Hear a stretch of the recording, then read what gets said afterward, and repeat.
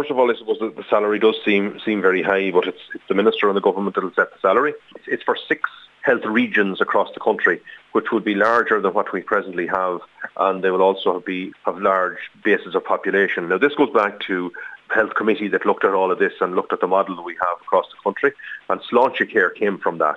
And one of the things they recognised was that there were several layers of management in different parts of the health service which were doubling up on each other. So, for instance, we have the Sales to Health group, which is the hospital groups across the northwest, and there's a chief executive and a layer of management there. Then you have the CHOs, CHO1, CHO2, which cover much the same area, and again you have another layer of managers there.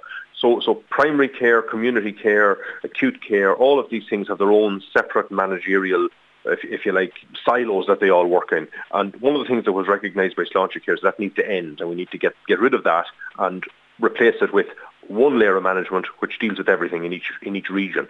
And that's where this comes from. So, while the salary may seem high, in my view that if we end up, and that's what certainly I would expect, and what government need to deliver, is that we will have less managers and that we will have, a lower overall cost for managerial package for all these managers when we get to this new system. And that's the direction that it needs to move in. We also, of course, need to see better outcomes for patients and better outcomes for the public out there, whether it's in mental health services or in community services or care of the elderly or whatever. All of those things are under pressure. And a part of that is because there's so much time and so much effort taken up with the present management structures, which quite frankly, are doubling up on each other and are costing too much, and that needs to change.